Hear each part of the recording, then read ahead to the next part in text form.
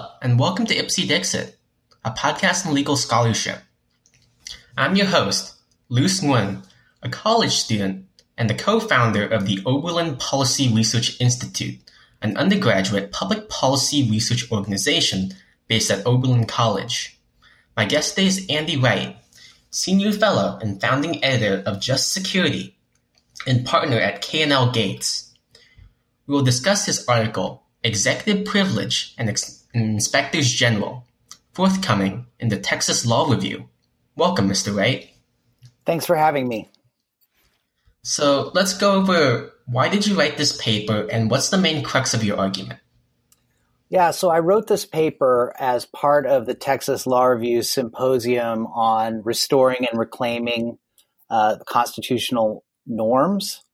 And it is born out of my experience working both in Congress on the House Oversight Committee and in White House Counsel's Office, and my experience as it related to inspectors general. So the basic idea is that inspectors general, because they are housed on the org chart within the executive branch, but are statutorily created with a mandate to assist Congress in its oversight responsibilities, end up in a tug of war between the branches on information access review disputes when Congress is seeking to get information from the Inspector General that the home agency deems to be potentially subject to executive privilege. So the main theory behind the paper is that in that space, in addition to the sort of formal questions about whether or not executive privilege applies to information that's provided to inspectors general by their home agency, but also the underlying incentives that creates with respect to the home agency's cooperation or lack thereof with their inspector general as a potentially unintended consequence of Congress using inspectors general as a backdoor to obtain potentially privileged information from the executive branch. So can you talk a little bit about inspectors general, how they came about, and what their particular role within the executive branch and the legislative responsibility for oversight is? Yeah, so outside of the military context, which has a more unique and storied history, the modern inspectors general are a function of statute, and they're fairly recent creations by Congress to put sort of an ombudsman role housed within the executive branch. I think they're both a function of Congress's recognition of its own limitations, both as a matter of its ability, its competencies, it's the size of its staff, and its competing obligations to be able to conduct as fulsome of oversight of the executive branch as it would like to, and also a recognition on some level that agencies need to have some sort of internal accountability mechanisms that have a degree of independence, even if they're not constitutionally independent as a matter of separation of powers. And so they've really become an important part over the last 30, 40 years of the overall modern administrative state and the overall accountability mechanisms that include congressional oversight, criminal law enforcement, regulations, and then the accountability community, especially the inspectors general themselves. So can you expand a little bit on this kind of awkward position the inspectors general are in respect to separation of powers? Yeah, sure. So the situation is often the case where there's some sort of controversy at an agency. And perhaps it's that the inspector general has taken on an investigation because a whistleblower has gone to them or some sort of internal executive branch reporting launched an investigation, and then Congress is interested in the inspector general's findings. Or it can also be a situation where it is Congress that's identified a controversy or potential controversy within the executive branch and has made a request of an executive branch inspector general to conduct an investigation. And so in both situations, you have sort of a traditional information interest in Congress in oversight and investigations to find out about potential wrongdoing within the executive branch. And you oftentimes have an executive branch that deems some or all of the information related to that investigation as potentially being confidential and perhaps even subject to executive privilege. And so one of the things that happens is as the inspector general starts to investigate, they gather, they do traditional investigative functions, they interview people, they gather documents, they often have, their own independent access to agency servers, et cetera, to be able to obtain records. And then they have gathered information, and their traditional function is to issue a report. And it's much like Congress, most of the information that comes out is informational. And so then there's a shaming process, or there can be referrals to law enforcement for prosecution and more significant investigation.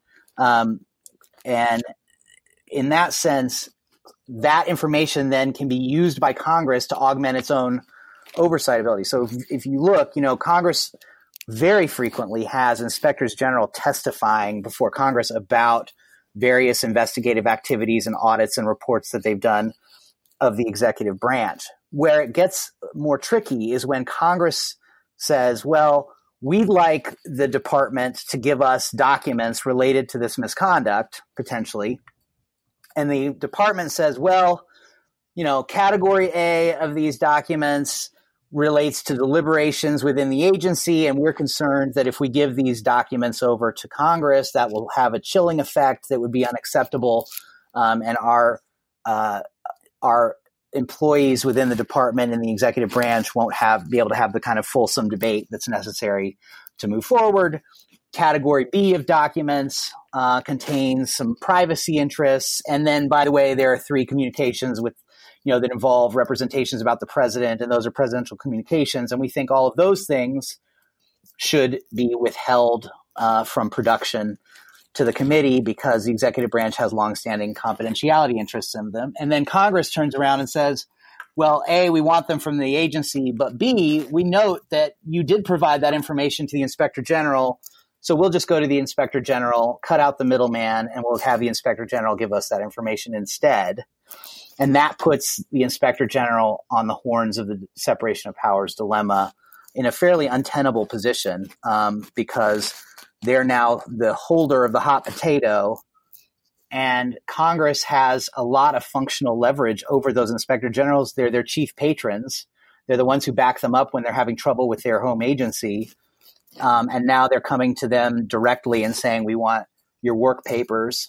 Maybe it's the information that the home agency gave. Another variant on the fact pattern here is when Congress actually wants the work papers, like the investigative interviews and work product of the inspector general's investigation itself. And that takes on an additional cast, in which case the inspector general's office might have its own confidentiality interests and concerns about its ability to conduct investigations if it's concerned that its work papers will have to be provided to another branch. So it's a tough position for them to be put in. So can you expand a little bit on confidentiality, the executive privilege, and the Freedom of Information Act, how inspector generals must navigate that particular terrain? Yeah, so executive privilege is a controversial and contested doctrine. It is really a bundle of different types of theories of confidentiality interests within the executive branch that the executive branch uses to withhold from various types of investigative bodies. Sometimes it's Congress, and sometimes it could be law enforcement or other investigating bodies. And it includes things like, the various components: presidential communications privilege, deliberative process privilege, grand jury information. We're seeing a lot of fights about that right now between Congress and the executive branch over the Mueller report.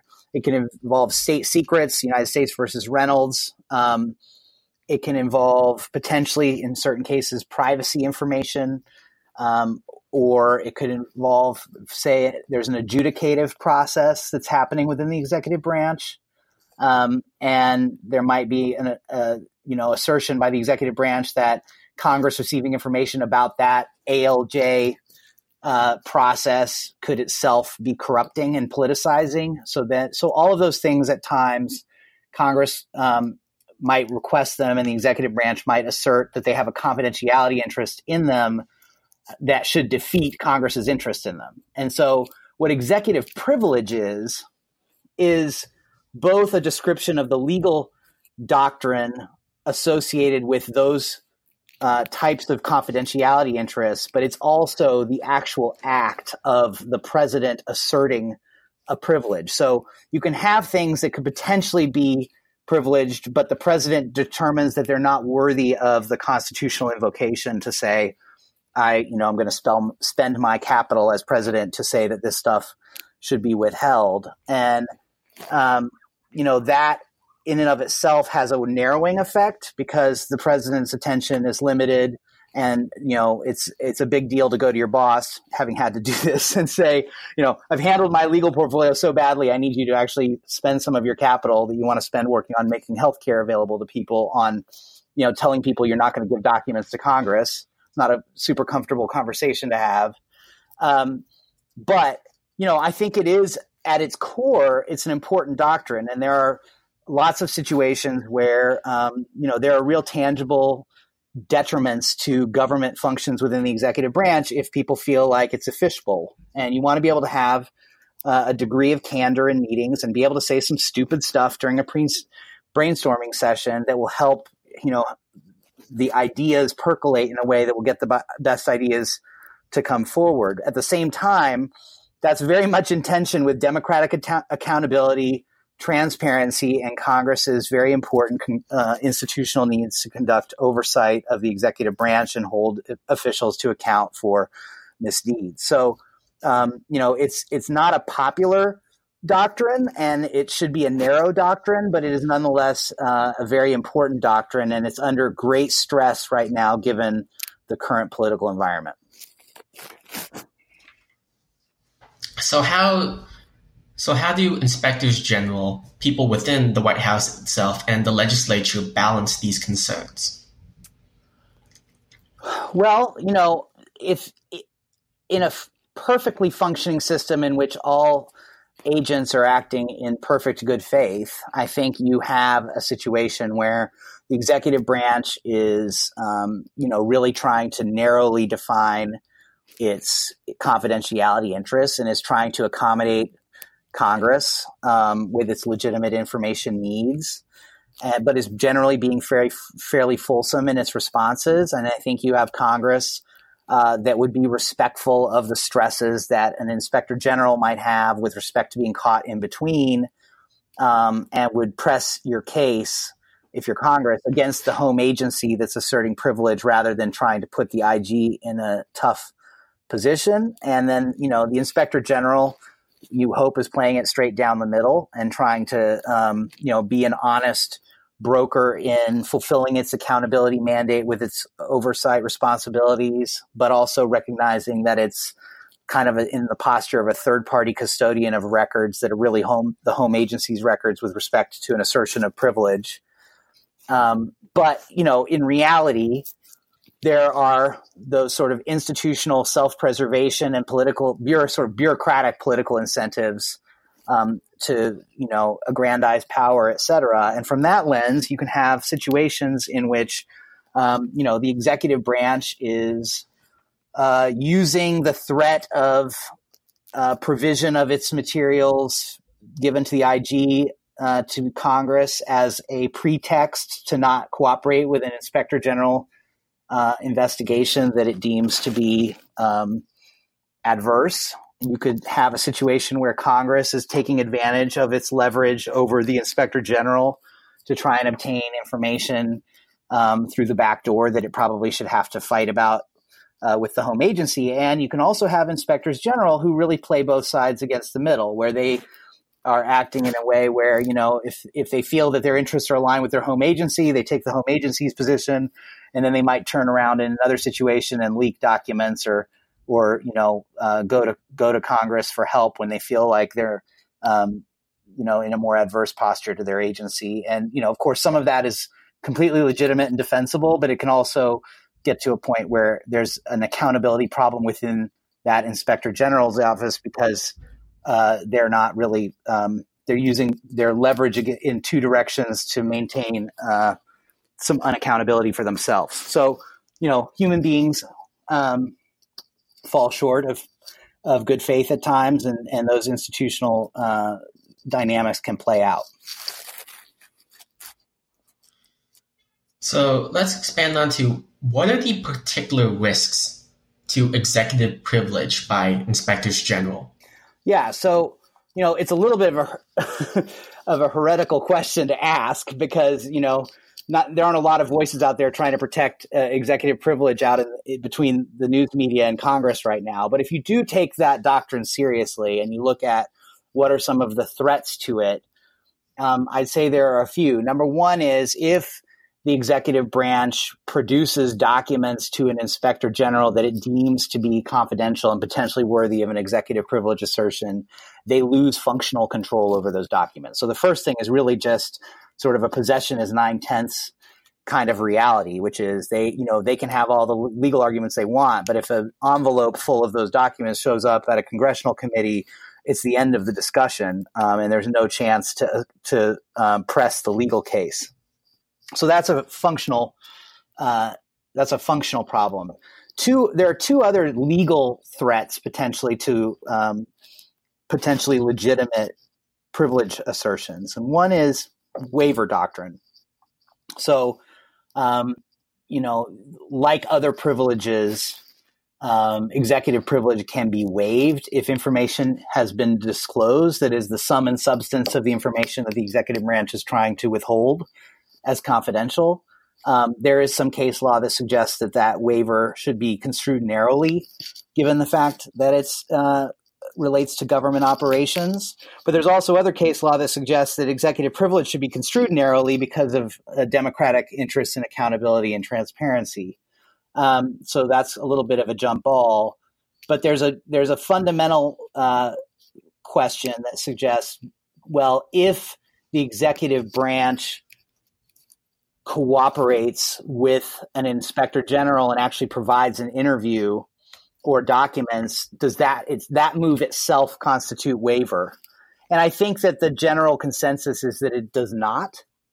But as an analog in the current environment, there's an argument right now that the White House agreeing to cooperate with the special counsel, Robert Mueller, itself created a waiver. And so that same type of argument, which was an intra-executive cooperation, right? The White House cooperating with someone who's a subordinate in the Department of Justice is sort of analogous to an inspector general cooperation. But I think the better argument there is that is not waiver. The third one, which I think courts have taken more seriously, is the fact that executive privilege is a qualified doctrine, which is important. It's not an absolute privilege. The president can't just say, I'm not going to give this information, and that's the end of the discussion. It is generally amenable to judicial review at some point, and it ultimately is a balancing test between the investigative institution's needs, whether that's Congress or a grand jury, et cetera, and the strength of the confidentiality interests asserted by the executive branch. And where that plays out here is that in the Operation Fast and Furious congressional subpoena litigation that I was involved in when I was in White House counsel's office, there was an inspector general report issued by the Department of Justice that related to the subject of the congressional investigation, in which the executive branch had provided information to the inspector general because it was housed within the executive branch that it would have deemed privileged vis-a-vis Congress. So basically, the inspector general got access to more information than Congress was being given access to. The executive branch, on the theory that the inspector general will look at it all, make top-level findings, and then Congress can accept those findings and do what it needs to as a matter of legislative action or other accountability acts. But Congress took the position that it was more of a waiver. And when the federal district court in D.C., Judge Amy Berman Jackson, looked at it, she decided that it wasn't a waiver as a formal matter, but that because the information contained within the Inspector General report was based on the substance of information that the executive branch was withholding as confidential, and because a significant portion of that information had been disclosed in that matter, the overall confidentiality interests of the executive branch in the information that was not disclosed in the report and was still being withheld from Congress was sufficiently weakened that the legislative need of Congress overcame it. So it wasn't a formal waiver like the executive branch waived by cooperating with the Inspector General, but that the Inspector General's report became itself a de facto waiver for the executive branch, because the executive branch could no longer rely on the strength of its confidentiality interests. And so that became the animating principle in the judge's order that the executive branch should have to disclose large swaths of the information to Congress. So what are the potential impacts of the events that happened during the Fast and Furious case? What's the impact to inspectors general and executive privilege in the future? Yeah, so I think that the big risk is that, it's never easy for an investigating body to pry loose information that is unflattering from an agency. That's just a dynamic of investigations across any platform.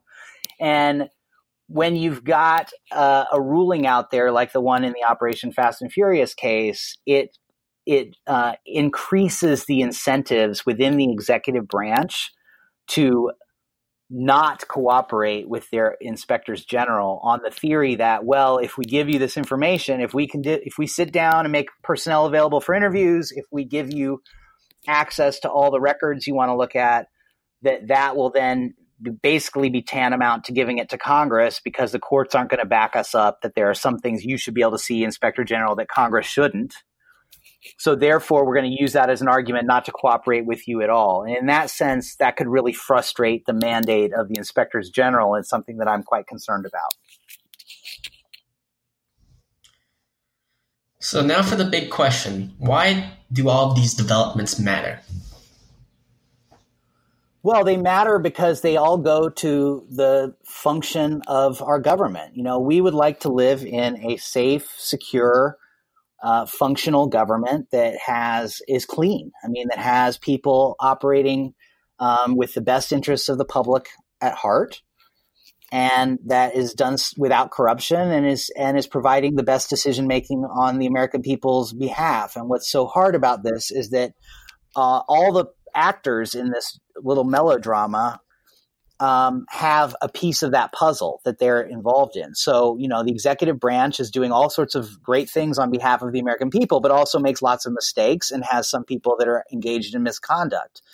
And one of the, central design advances of the American system, constitutional system, was taking that Montesquieu idea of dividing power as a protector of liberty, and having a system where we have some checks and balances, and we have accountability where one branch is looking at other branches' conduct. And so Congress has a very important role to make sure that that the executive branch is on the straight and narrow, the executive branch can articulate the reasons that it's doing things, and that we can ferret out waste, fraud, and abuse. And the Inspector General is also a critical element in that overall scheme. And so the reason this is important is that we need all three working at their optimum. And so finding the right balance to strike as they're engaged in these lines of tension is important.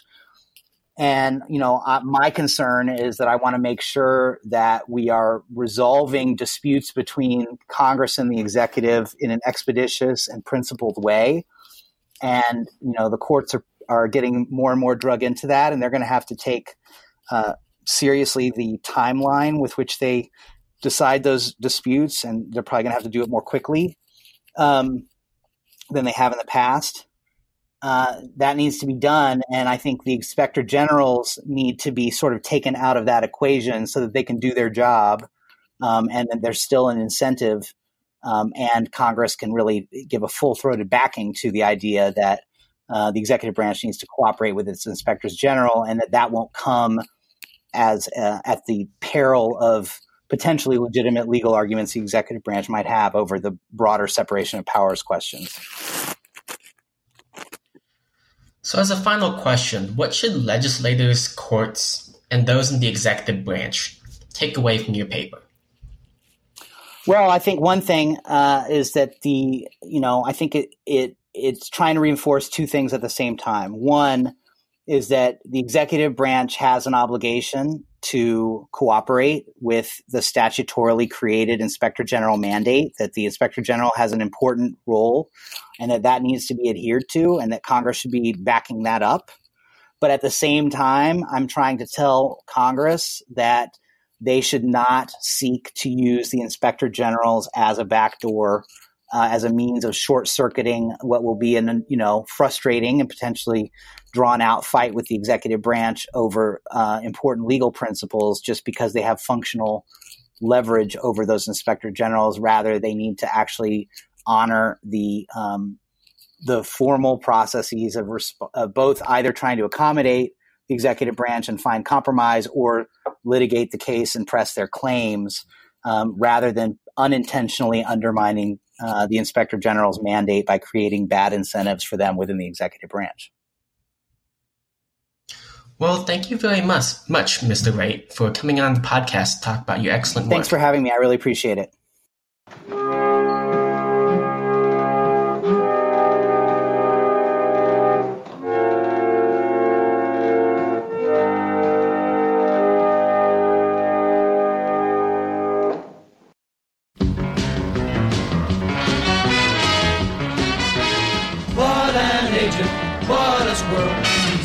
The country in a whirl. What's his name? Shh, secret squirrel.